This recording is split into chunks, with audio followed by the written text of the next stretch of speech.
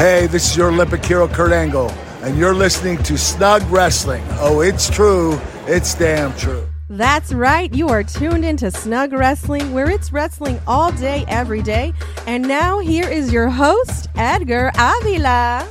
Who is ready for War Games? Shoot, I know I am. It's coming up. It is a week from this Saturday, and man, it's going to be such a great weekend. It's going to be a long weekend, and things are firing up just in time for War Games. We had a lot of crazy stuff that went down on this episode of Monday Night Raw. JD Mcdonagh is officially part of the Judgment Day, but not only JD Mcdonagh, it looks like the Judgment Day might have some extra backup with Drew McIntyre aligning himself with the Judgment Day right before the War Games. So Seth, Cody, Sammy, Jay, they need to watch their backs with Drew McIntyre lurking around, but it's all good because after Monday Night Raw went off air, Cody Rhodes teased a potential return because Cody Rhodes said him and Jey Uso, like the Judgment Day, they also have friends, which the people in attendance in Washington, D.C. automatically started chanting for Randy Orton. So we got Randy Orton chants, no CM Punk chants. No one even tried to guess that Cody Rhodes was talking about Punk. No one tried to even mention Punk or even tried to put it out there in the world or try to manifest the fact that CM Punk might actually come back. No one. I think it makes a lot more sense that it would be Randy Orton and not CM Punk, but it is Chicago. It is Survivor Series. A lot of debuts in Survivor Series. But man, now that we're getting closer and closer to the War Games in Chicago, it seems less and less likely that we're going to get a CM Punk return. I think reality is sinking in right about now. And I don't think it's happening, folks. I don't know, but either way, I'm still really excited for this. Just like I'm excited about this episode of Snug Wrestling Podcast. Welcome back once again, everybody, with me, your host. My name is Edgar. Let's get into Monday Night Raw, November 13th, Washington, D.C. Let's go.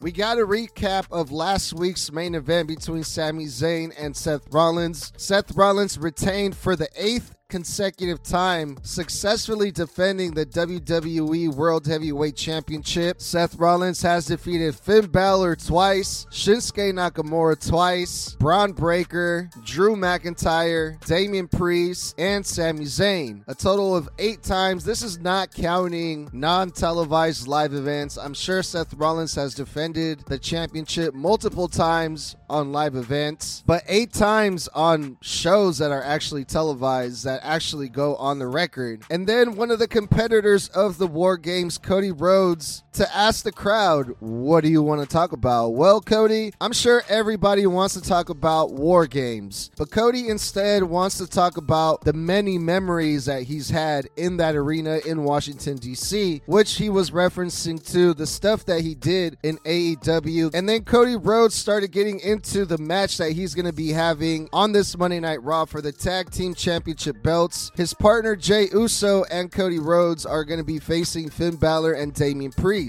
And then we finally get into the War Games, which is what, I don't know about everyone else, but this is what I've been wanting to hear. This is what I want them to talk about. So Cody Rhodes introduces his team, Jey Uso, Sami Zayn, and Seth Rollins, and my God, every single one of these guys are over as fuck with the crowd. Every single person that came out from this team, the fans were singing all of their songs. So we have the top 4 guys of Monday Night Raw all in the same team. But the interesting thing that I noticed about this is that Seth Rollins, when Seth Rollins came out, he kind of stepped up to Cody Rhodes and got in his face a little bit. So there is still tension between Cody Rhodes and Seth Rollins. Most people are saying that this is WWE addressing reversing the history, going back to Cody Rhodes' debut when Cody Rhodes faced Seth Rollins and beat Seth Rollins at WrestleMania. And ever since then, Seth Rollins hasn't liked Cody Rhodes. And this is long-term storytelling. But I think what the point of all of this is we might be seeing Seth Rollins versus Cody Rhodes again in the future for the WWE World Heavyweight Championship. But not long after all four of these big baby faces were in the ring, the Judgment Day interrupts, and now officially we are in Monday Night Raw. And the Judgment Day, they tried to turn the opposing team of the baby faces against each other by saying things like, well, how can you trust Jey Uso? He's betrayed all you guys. Sami Zayn, you said you were a world championship material, but you're just a loser. Then Cody tries to give Judgment Day a piece of their own medicine and tries to put them against each other. How did you guys come out here without your leader, Mommy? And then Damian Priest says, well, she's not the leader. Oh, well then, is Finn Balor the leader?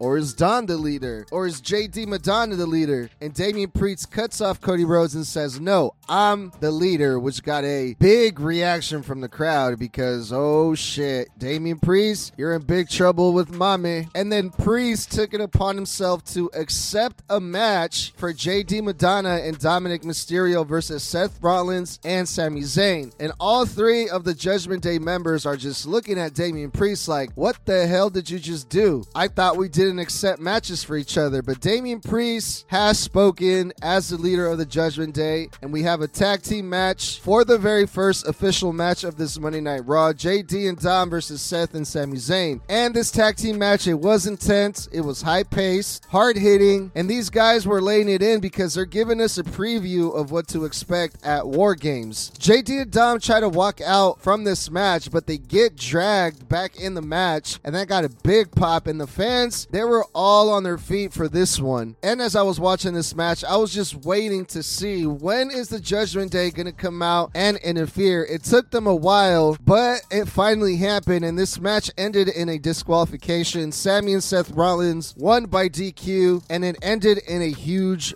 brawl because this wouldn't be Monday Night Raw without a run-in by the Judgment Day, without an interruption by the Judgment Day, and without a big brawl that involves the Judgment Day. The referees, the security guards, and Adam Pearce come out. Adam Pearce grabs the mic and starts barking orders again, just like last week. Enough. I'm tired of the games. Everyone in War Games is banned from the tag team match. Better yet, everyone is banned from the arena. And man, Monday Night Raw is cooking on this opening segment and this opening match. We got a War Games build up. We got Cody and Seth staring down at each other. We got Priest leading the charge and calling the shots. Crowd is in their feet, going crazy. Babies flying in the air. And let's go. I'm pumped for War Games. After the commercial break, Rhea Ripley and Adam Pearce are still in the ring arguing. And then Zoe Starks shows up. Zoe Starks is the #1 contender for the Women's Championship. And Rhea Ripley knows that this match was bound to happen between her and Zoe Starks. Rhea is very familiar with Zoe Starks and says that Zoe is a future champion, but not on Monday Night Raw, maybe over there on the other side on Friday Night SmackDown. Zoe was trying to cut a promo and she got the what chance. She was losing the people during her promo. Zoe Starks is one of those where you can tell that she is obviously reciting scripted lines. She doesn't really come off as genuine, and the people can feel that. The people, they're not dumb. These wrestling fans, they're smart fans, so they know when someone is being real or they're just saying what they're told. But as soon as Rhea Ripley took the mic over again, the people got fired up again and cheered for Rhea and ended up booing Zoe Starks. Shinsuke Nakamura is cutting a promo on someone else again. Who is Shinsuke Nakamura cutting a promo on? No one knows. We don't know. But every time we see these videos, I'm just looking for a CM Punk reference being thrown in there. And a lot of people claim that they did find another CM Punk reference, but I don't know. At this point, I think that people are just reaching, and I don't think CM Punk is coming. I'm losing hope. Then we get Seth, Sami, and Cody backstage in a backstage segment. Cody Rhodes wants to talk to Seth, and Cody says he needs Seth Rollins and the team needs Seth Seth Rollins for one night. The rest of the days of the year, we can hate each other all you want, but at War Games, Seth and Cody, they need to be on the same page. And Seth agrees. Seth and Cody are good, even though Seth Rollins does not like Cody Rhodes because Cody Rhodes is an a-hole. No, Seth Rollins did not say that, but Seth Rollins is not a fan of Cody Rhodes, and Seth Rollins is probably the only person in the whole entire world who does not like the American Nightmare. Shinsuke Nakamura versus Otis. Heel Shinsuke Nakamura has been running through his opponents, but he has his hands full here versus Otis. Shinsuke, he's not really selling Otis's goofy gimmicks. Otis was doing some goofy stomps on Shinsuke, and Shinsuke was just looking at Otis like, what the fuck? Otis also tried to go for his caterpillar, but Shinsuke Nakamura rolled out of the ring. Good